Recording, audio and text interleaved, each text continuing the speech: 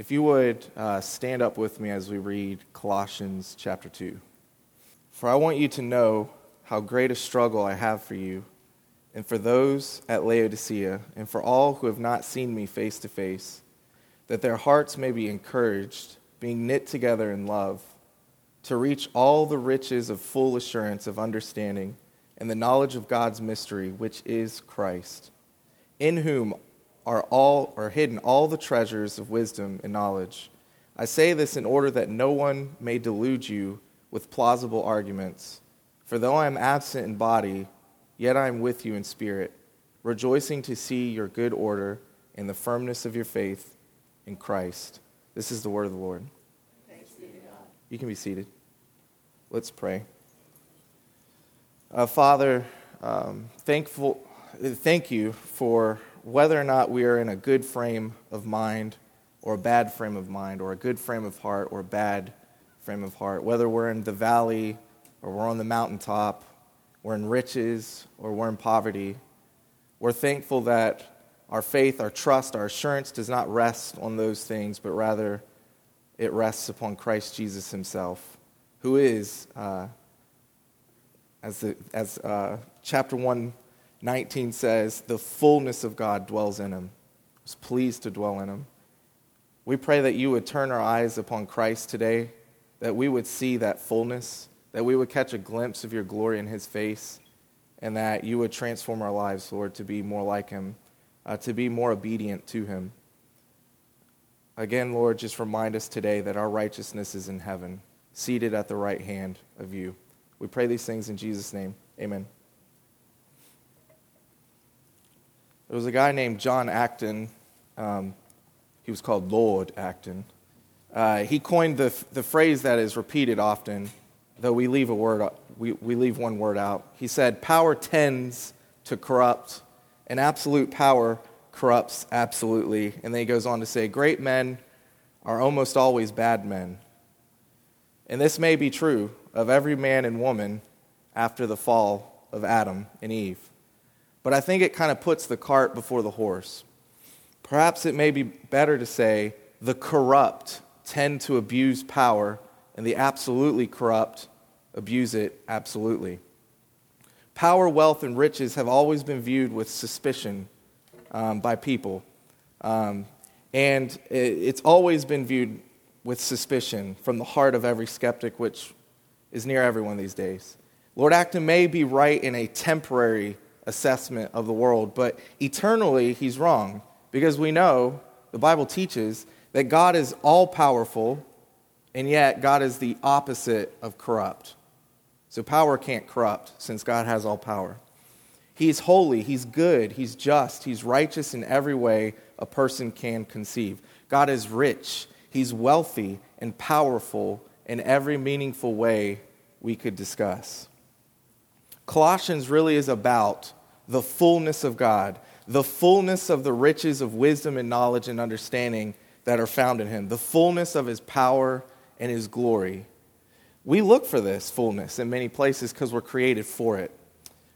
We look for it in the President of the United States. We look for it in the Senate, in the House.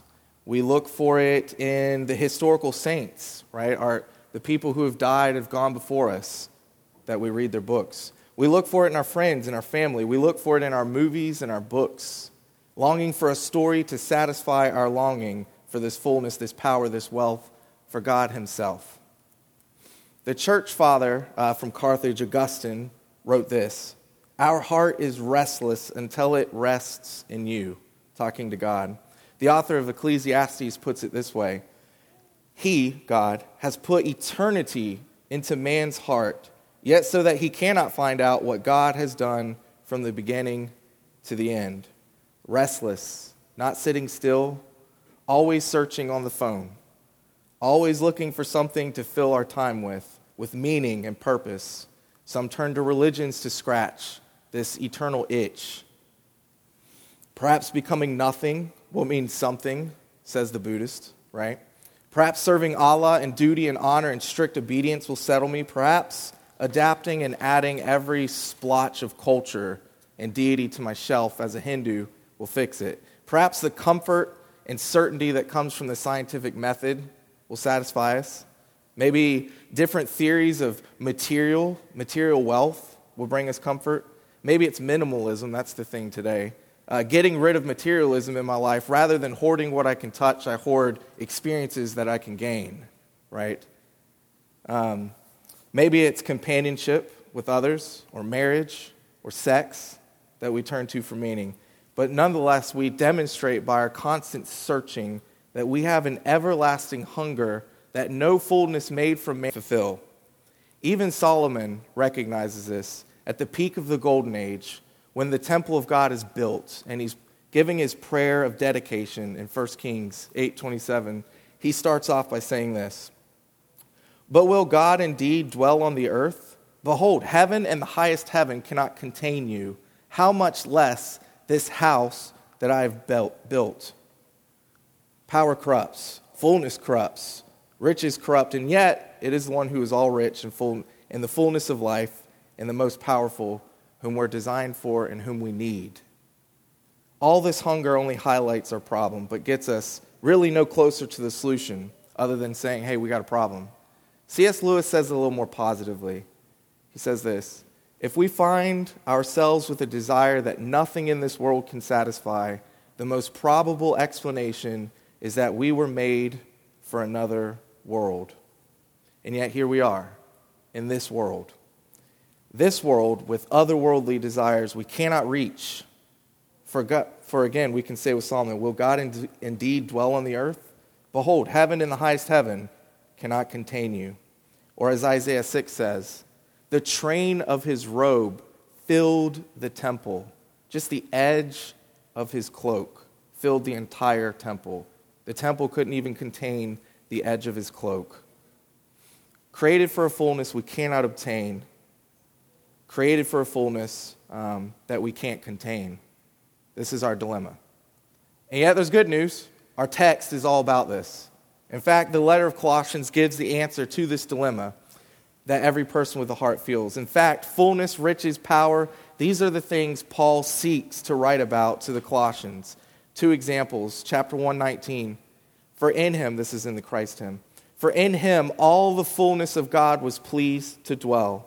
And a little bit later in chapter 2, verse 9, for in him the whole fullness of deity dwells bodily.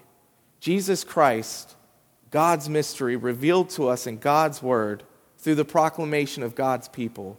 The fullness of God dwells in Jesus Christ bodily, completely 100% contained in the person of Jesus Christ, all of who God is. The earth, the heavens, the highest heavens, the temples, the tabernacles, all the things we talked about cannot contain the fullness of God. And yet imagine with me for a second, Augustus Caesar sitting on his throne with his little pen, scratching out a little decree to call for taxes that will basically move the nations back to their homelands. All the nations move at the scratch of his pen.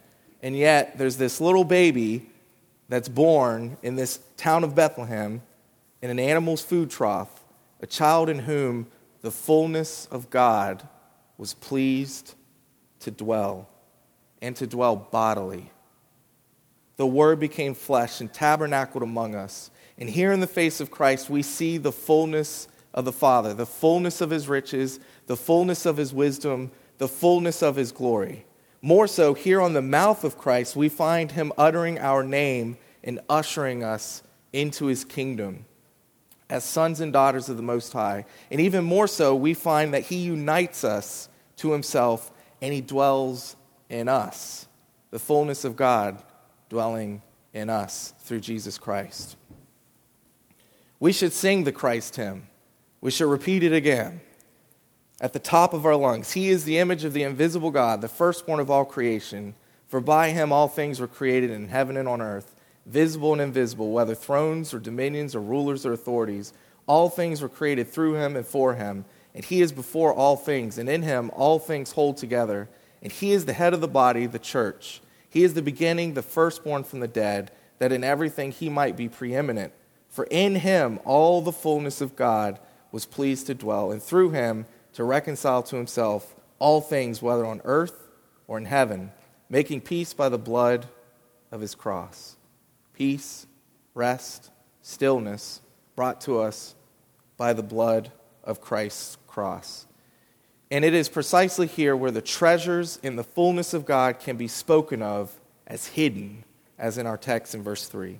It is here in the birth of Christ, in a feeding trough, here in the death of Christ, naked and shamefully nailed to a cursed tree. It is here where the all-powerful God demonstrates himself as also the all-humble God. John Calvin writes it this way about the treasures of Christ. He says, Paul says, however, that the treasures are hidden, because they are not seen glittering with great splendor, but do rather, as it were, lie hid under the contemptible abasement and simplicity of the cross. Our text today is going to provide us a survey of Christ, and so that other people might also see him in their lives. It's a chiasm. The pattern of the text is a chiasm, which is just a fancy way of saying it's like a mountain. Point 1 is down here, point 2, and then point 3 is the mountaintop, and then it goes back down, point 4, point 5, and they correlate with each other. So verses 1 through 5 are about Paul's audience. Verses 2 through 4, or 2 and 4, are the responses he hopes from his audience, and the pinnacle of the text is found at the end of 2 and all of verse 3, which is Christ, the mystery of God, and the fullness that can be found in him. And so we're going to look at these things. Our first point, we're going to go point by point, each verse. Our first point is we must struggle on behalf of the church. And this is found in verse 1. We must struggle on behalf of the church. Paul writes this in chapter 2, verse 1. For I want you to know how great a struggle I have for you and for those at Laodicea and for all who have not seen me face to face. He wants to remind his audience of the struggle he has for a couple reasons. First, it communicates he deeply loves them, right? You don't struggle for people, generally speaking, that you don't deeply love. But the second thing is he's providing an example that he wants them to follow. He struggles for them and their joy in Christ, and they should struggle for each other and their joy in Christ, and they should struggle for Paul and his joy in Christ. He mentions 3 groups of people in this verse. He mentions the Colossians, the Laodiceans, and then other people whom he says he has not met him face to face. We don't know who these other people are. It could be anyone who may at one point in time stumble on this letter. It could refer to other churches he hasn't visited. It could be like Romans 16. One of the most challenging things from Romans is not the theological castles that can be built all throughout the text, but flip over to Romans 16 at some point in time during the week and look at Paul's greetings. He lists off about 30 to 40 names of people in a church he has never visited. That's a challenging thing right there. He's praying and he's sending greetings to people in a church he's never visited. That's how much he struggles for the church of Jesus Christ. So it's a long list of names. On top of that, he writes Romans, he is now writing to this church, and he's not just writing to this church, he's writing to Laodicea and other people who he's not seen. So what about Laodicea? Why are they mentioned here? They were a partnering city with Colossae, and so likely the churches themselves were partners in a lot of things. Maybe they did Thanksgiving services together on Tuesday, November 24th at 6:30 p.m. But there's maybe another reason here. The only place that we see Laodicea elsewhere in Scripture, besides Colossians, is Revelation chapter 3. It's one of the 7 churches that Jesus writes a letter to, and in it, he says, he kind of rebukes them, and he gives them a challenge. Jesus says to them, "Because you are lukewarm and neither hot nor cold, I will spit you out of my mouth." Right? They struggled with apathy, not being useful, letting their love kind of grow lukewarm for the Lord. Now, I'll just do a little quick side note here, because this text can be abused. It kind of sounds like Jesus is saying, I really want you to be on fire for me, or just walk the complete opposite way. As long as you're hot or cold, that's okay with me, but lukewarm somewhere in between, like hypocrisy, I don't want you to do that. That's not at all what the text is talking about. Colossae is next to Laodicea, and there's another city next to Laodicea. And Colossae is known for having cold water, and this other city is known for having hot water.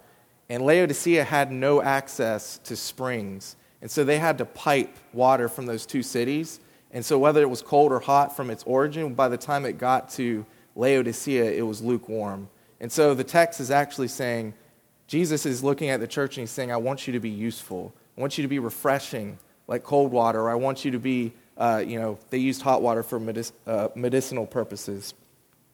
So perhaps Paul brings them up here to warn the Colossians to not sink into apathy. And he's also warning the Laodiceans to not sink into apathy. Take some of that cold water, right, and splash it on your face. What about the word struggle? This is really where we're getting our point, number one, from, that we should struggle for the church. It's a word used of the Roman gladiator games and competitions. It's like struggle. It's a fighting word. It's a contending word. But how do we practically struggle for the church?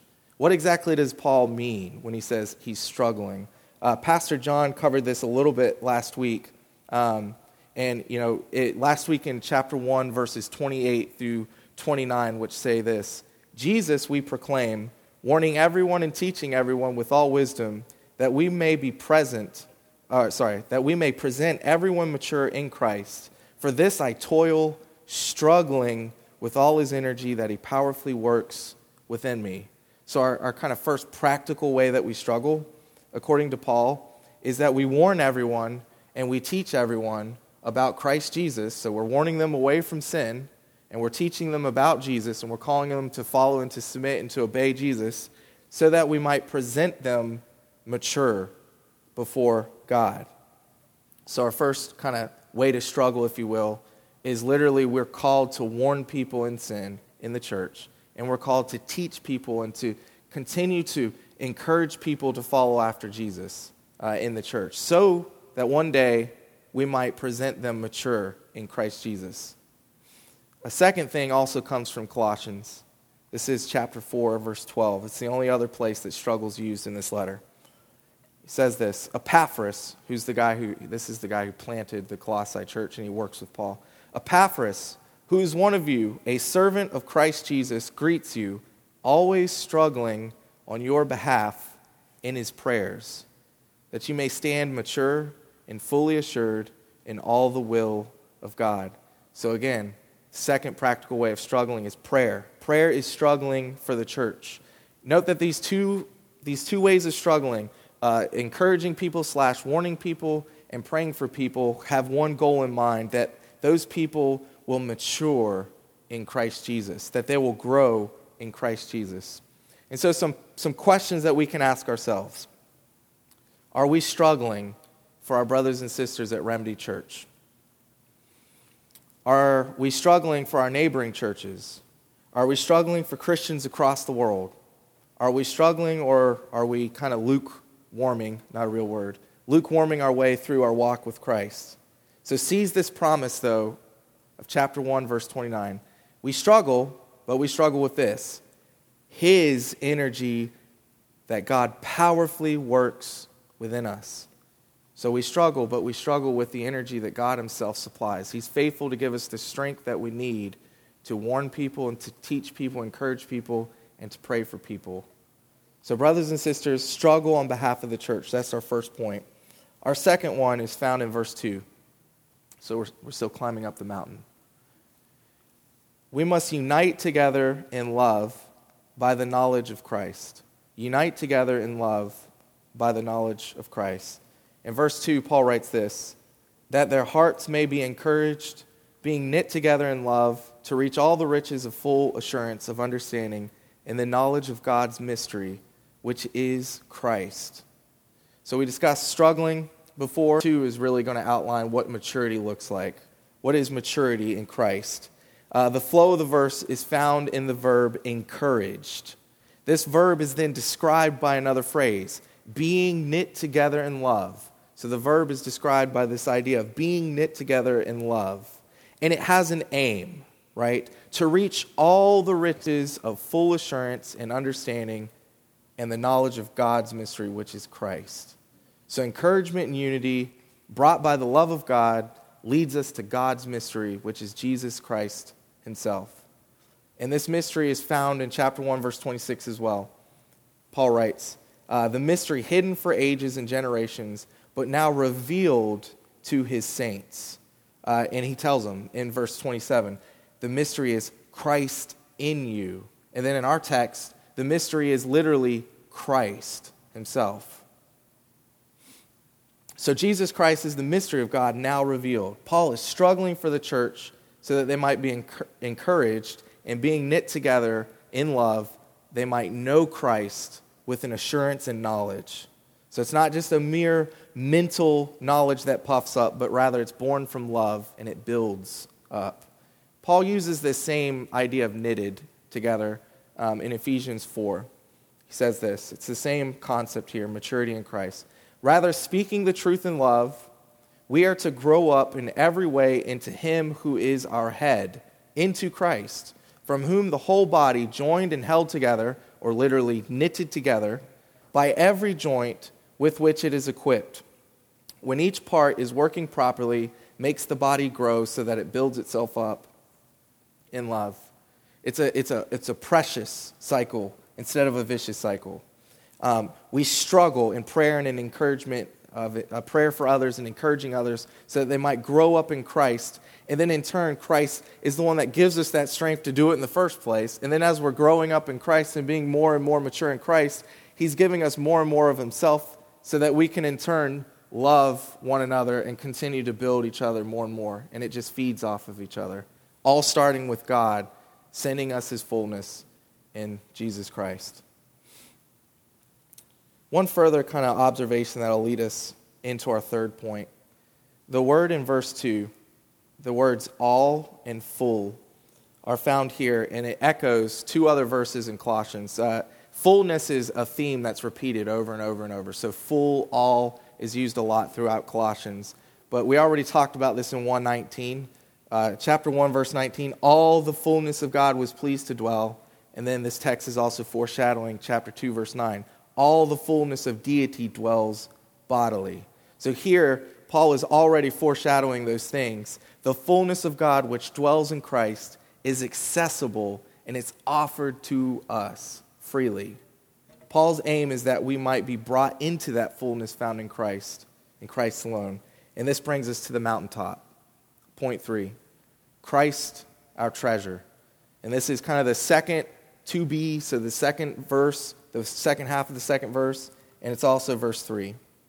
Paul writes this, to reach all the riches of full assurance of understanding and the knowledge of God's mystery, which is Christ, in whom are hidden all the treasures of wisdom and knowledge. So you may be asking, why are we talking about verse 2 again? Didn't we just cover verse 2? There's more here. Start with this word, mystery. Pastor John last week talked about this idea that mystery is not like the detective novels, right? It's not like a murder mystery where we just need to apply our reason and our logic and Sherlock our way to the knowledge of the mystery and figure it out. It's not like that. But rather, mystery is something that we can't achieve via intellect, understanding, or reason. It's rather something that God alone can reveal to us. That's what's meant by the word mystery. And so the gospel, this is what Calvin says about it. The gospel can be understood by faith alone, not by reason. The mystery of God, I understand in a passive signification as meaning that in which God is revealed.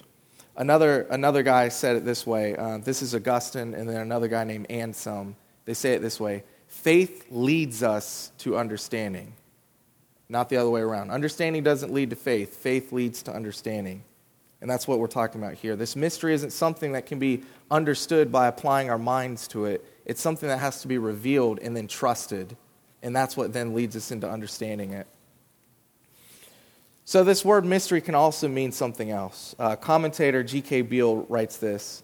Mystery is used in the New Testament to indicate two things. Old Testament prophecy is beginning to be fulfilled. And second, this fulfillment is unexpected from the former Old Testament vantage point. So the Old Testament is beginning to be fulfilled, but it's being fulfilled in a way that no one expected. That's what mystery indicates here. And so Paul is actually quoting the Old Testament, two different passages. The first passage is Daniel chapter 2, 19 through 22. Daniel chapter 2 uses the word mystery, wisdom, understanding, and hidden, which are all found in this text here. And it's the only two places that those combination of words are found. Daniel 2 says this, "Then the mystery was revealed to Daniel in a vision of the night. Then Daniel blessed the God of heaven. Daniel answered and he said, 'Blessed be the name of God forever and ever, to whom belong wisdom and might. He changes times and seasons. He removes kings and sets up kings. He gives wisdom to the wise and knowledge to those who have understanding. He reveals deep and hidden things. He knows what is in the darkness, and the light dwells in them.'"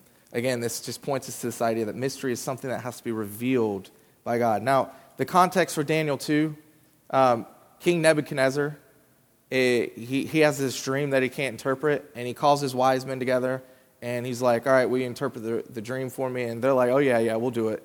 But then he gives a little caveat. He says, "I'm not going to tell you the dream either. You have to know the dream, and you have to give the interpretation of it, because I don't want you to trick me." And they can't do it. And so then he's going to kill all of his wise men, which is probably wise, right? Kill all the wise men in the land. And so Daniel is asked, and Daniel says, "Okay, give me some time." And he prays to the Lord God, and God reveals the dream to Daniel, and he reveals the interpretation, and then Daniel shares it and saves all the wise men of the land for King Nebuchadnezzar. And so here's the context again. This mystery, it's hidden, and only God can reveal it. And Daniel has to approach God, and God reveals it to him. And so it goes right well into this text, right, from last week, 1:26 through 27. Again, the mystery hidden for ages and generations, but now revealed to his saints. To them God chose to make known how great among the nations, or the Gentiles, are the riches of the glory of this mystery, which is Christ in you. God reveals Jesus to us, the mystery of God. Daniel 2 is not the only passage. The next one is Proverbs chapter 2, verses 3 through 6, which says this: "Yes, if you call out for insight," or the word for wisdom, "and raise your voice for understanding, if you seek it like silver and search for her as for hidden treasures, then you will understand the fear of the Lord and find the knowledge of God. For the Lord gives wisdom, and from his mouth, or from his presence, come knowledge and understanding." So again, in this passage, the word understanding, knowledge, hidden, treasures, wisdom, all found in Proverbs 2 and in Colossians 2. Paul's heavily alluding to this.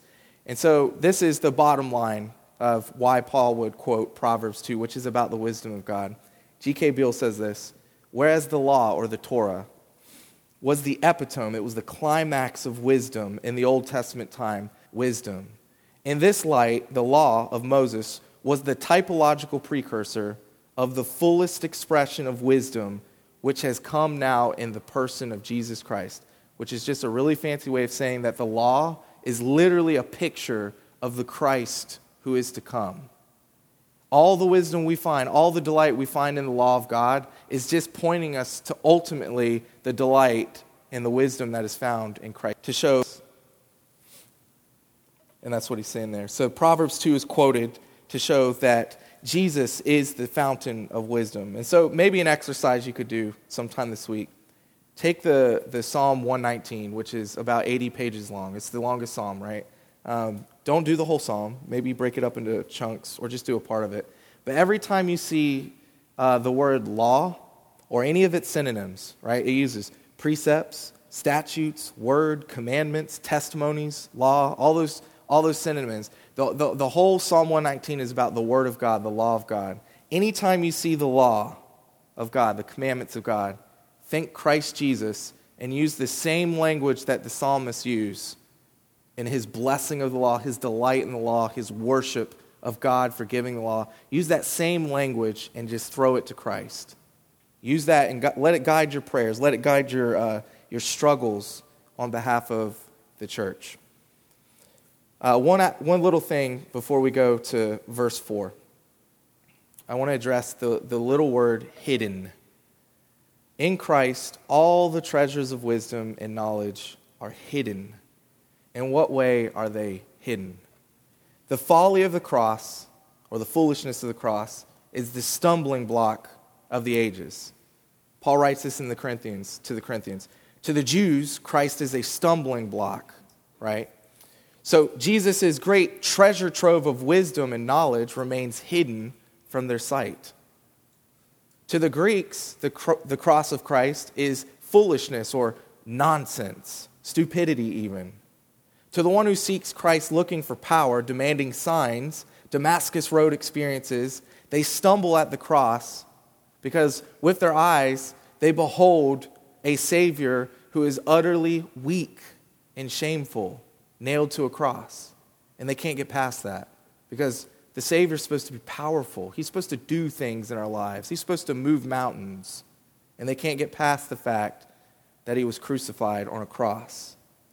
To the one who seeks Christ by his own knowledge or his intellect, his reason, his wisdom, his own understanding, he stumbles at the cross because the whole thing smacks of nonsense and fairy tales.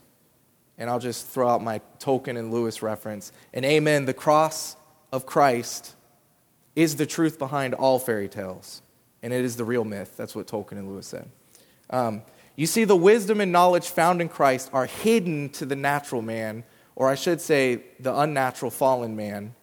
They're hidden to the natural man because they only look at the cross with contempt.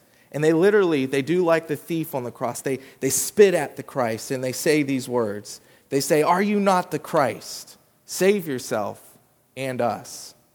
Not realizing that Jesus really was the Christ. So the answer to the first question is, yes, I am the Christ.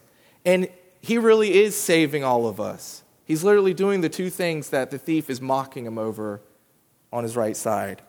He's saving all of us on the cross. You see, in Christianity, saving or salvation or life is often hidden in dying.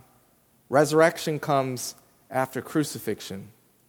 But on the other side of Christ, there was another one. There was another thief who didn't demand wisdom. He didn't demand, "Tell me, are you not the Christ?" And he didn't demand a sign of power. He didn't say, "Save yourself and us." There was another one who gazed at the crucified Christ, and he saw his glory, and he saw his power, and he saw his wisdom for what they really are. He rebuked the other, saying, "Do you not fear God, since you are under the same sentence of condemnation? And we indeed justly, for we are receiving the due reward for our deeds. But this man has done nothing wrong." And then he turns to Jesus and he says, "Jesus, remember me when you come into your kingdom." The treasures of Christ are hidden by his cross and his flesh. And only the one who has Christ revealed to him from the Father can receive this. Behold the wisdom of God in Jesus Christ and him crucified. So now we're coming down the mountain. Another response for the audience. And this is with satisfaction at Christ. Second point. We must fight false teaching with satisfaction in Christ. We must fight false teaching with satisfaction in Christ. And this is verse 4. In verse 4 he says this, "I say this in order that no one may delude you with plausible arguments." This may be the second most important part of the sermon. The first part, obviously, about Christ, the mystery of God. But the second part is this, that no one may delude you with plausible arguments. Paul says, "I say this." What is the this referring to? Well, it's referring directly back to what we just talked about, Jesus. It's referring to verse 2b and 3, the climax of this passage. But it's also referring to the entire letter. Douglas Moo says it this way: the high Christology of chapter 1, verse 1 through chapter 2, verse 3 has then a direct, practical purpose to keep believers from being deceived by fine-sounding arguments. So the this of verse 4 is properly talking about, I have said all of these things in Colossians for this reason, that you might not be deluded away from Jesus Christ by fine-sounding arguments. So what exactly are these plausible arguments? G.K. Beale cites some Greek writings outside of the Bible, particularly a philosopher named Philo. The reason is this is the only place in the New Testament that this word appears. So we have no other place that this word, plausible arguments, appears. Philo says this: It is affirming untrue things by trying to make them appear true or wrongly believing them to be true. So you're essentially trying to make something sound true by tricking people into think, but it's really not true. Or you believe it's true, it's really not true, and you're trying to convince people. Another way of saying this is like a lawyer who is trying to persuade the audience toward an unjust verdict, right? He knows that his client's guilty, but he tries to persuade us to an unjust verdict. Pastor John has already mentioned some elements of the false teaching going around in Colossians, and Pastor David in his sermon on Colossians 2:16 through 19 will likely cover some more of the details of the arguments, but I just want to focus in on what Paul means here, what he's wanting us to do here. Paul is giving us a simple principle to avoid being deluded by false arguments, whether they're blogs, podcasts, people, books, or demons. His principle is this: do you want to not be deluded away from Christ? Be satisfied with Christ, and you will not be satisfied with anything else. Be satisfied with Christ, and you will not be satisfied with anything else. When our hearts are not satisfied in Christ, they are easily satisfied by other things and teachings that are not found in Christ. When we are not satisfied in Christ, of the Christ hymn and the Christ of verses 2 through 3, namely the fountain of all wisdom, when we are not satisfied in Christ, we open ourselves up and we expose ourselves to false teaching. We're more prone to believe false teaching when we're not satisfied in Christ. So how do you fight false teaching in your life and lies in your life? Seek to satisfy and drink deeply of Jesus Christ, found here in the Gospels, found here in the letters of the New Testament. Now, this requires some heart commitment. Seek to drink deeply of Christ. Now, this requires some heart searching. So I'm just going to give a few just basic principles. If you look at your heart and you find yourself more like the first criminal, right? You're hardened toward Christ. If you find yourself hardened towards Christ, if your devotions with God and your communing with Him in prayer is little to non-existent, if your satisfaction in Christ is low, if this is the case, Paul is literally telling you that you are in danger of being deluded with plausible arguments. Paul's also telling you to look again at the beauty and the majesty that's found in Jesus Christ. He's telling you, he's saying, turn to your brothers and sisters and just say, you know what, I'm burnt out today, or I'm not satisfied. My devotions to Christ are lackluster. I don't feel like praying. I yelled at my kids yesterday, or whatever it is. I'm not reading the word practically at all. I'm not praying. Turn to your brothers and sisters and just say that and say, you know what? Hey, you, Bob, can you call me twice a week and read the Bible and pray with me? Can you hold me accountable to these things? Use the church. Don't sit in your dissatisfaction and drift from Christ and from Christ's people until it's too late. Don't make life-altering decisions in the midst of dissatisfaction in Christ. It's a really bad idea. If your heart is hardened this season, reach out for help from others who you see satisfaction in Christ in. Reach out to them and just say, hey, I'm dissatisfied right now. Help me out. So the other kind of little caveat here is some are satisfied in Christ, but they're satisfied in another Christ. It's not the Christ of the Bible. And so that's not what we're talking about here. That's not what Paul's talking about here. He's not talking about who dismantle the holiness of Christ. They put some of his hard commands to the side because they don't bode well with modern day culture and sensitivities. They put the holiness of Christ to the side. And he's definitely not talking about people who put certain theological statements about Christ aside, like Jehovah's Witnesses, right? We don't believe Jesus is God. That's not the same Jesus that you're believing in then.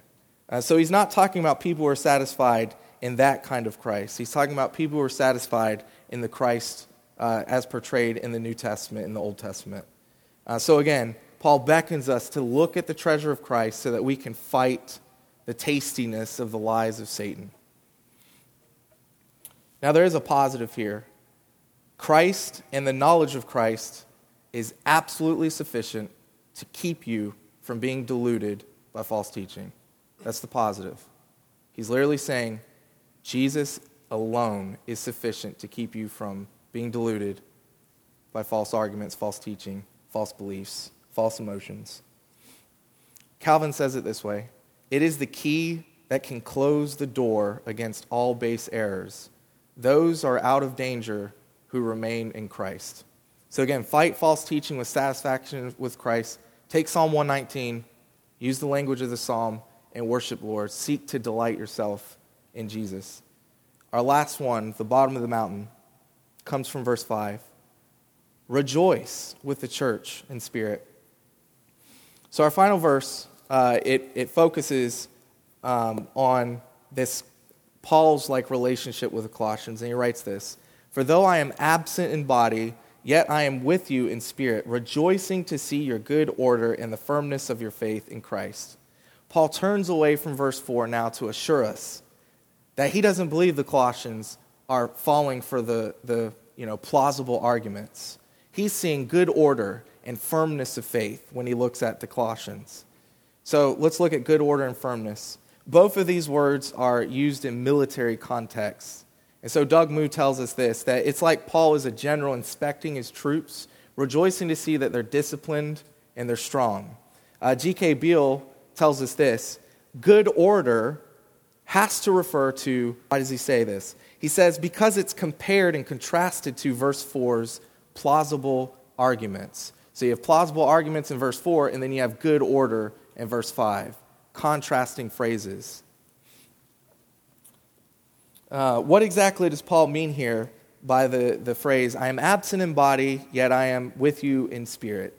Is it like the English expression, when someone asks us to go, hey, you want to meet us at the coffee shop? We'll play some board games. And you're like, no, brother, but I will be there in spirit, right? Is it that? Yes, there is some of that. It is like that, but that's kind of like our way of copping out. But that's not all that Paul means here. He's present in a couple ways. He's present through the letter he just wrote, because it's literally from Paul. They're hearing his words, and he's represented by his letter that he wrote. But more so, he's present with them in Christ by means of the Holy Spirit. G.K. Beale says it this way: because Paul and the Colossians are united with Christ, they are present with each other via the mediation and prayer of Christ. Or another way, Ephesians says it this way: we're all seated with him in heavenly places. When we pray our Father, right? Because we're in Jesus Christ, the Father of Jesus becomes our Father, but more so, everyone who's in Jesus Christ is now brothers and sisters, a family, and they're brought together in one place, the person of Jesus Christ. We could just say, Dietrich Bonhoeffer says it this way: spiritual love knows that the most direct way to others is always through prayer in Christ. Always in prayer in Christ. So whether we're miles away or in the same room, via Christ, we are together, we are united. We have access to Christ, and we have access to one another because of our union with Jesus Christ. We can pray and bring people before the throne of God. So finally, notice that this street, this I'm with you in spirit street, is a two-way street. Paul is with them in spirit, and therefore they are with him. Hence he writes, I'm there in spirit, rejoicing to see your good order in the firmness of your faith in Christ Jesus. He's able to see their fruitfulness through the reports and through his prayers. Say it this way. When is Paul's response? What is Paul's response then? Knowing this, right? What's his response? After talking to the Colossians, after seeing their faith, after seeing their good order, what does he say he does? Rejoicing. Rejoice. So as we've surveyed the majesty of Christ in this text, let us now turn to muster up the language of adoration as we worship God in song and in the Lord's Supper. Let's be reminded that whether our heart or our mind is in a good frame or a bad frame, God has our righteousness ever before him, namely Jesus Christ, who is seated at the right hand. Or as Colossians 3 says, our life is hidden with Christ in God. So let us adore him as we dwell on that truth that Jesus is our righteousness in heaven. Let's pray. Father, thank you for revealing yourself in Jesus Christ. We love you. Give us strength as we seek to struggle for the church, as we seek to encourage and warn one another, as we seek to bring each other before you in prayer. And Lord, as we seek to see you and to delight and satisfy ourselves in your Son, I pray that you would just grow us. Lord, convict us of sin, wherever it might lie. And if we are dissatisfied, Lord, please just give us the courage and the boldness to find someone in a church, to hold each other accountable, to seek to satisfy one another in Christ. Protect us from false teaching, Lord. We pray these things in Jesus' name. Amen.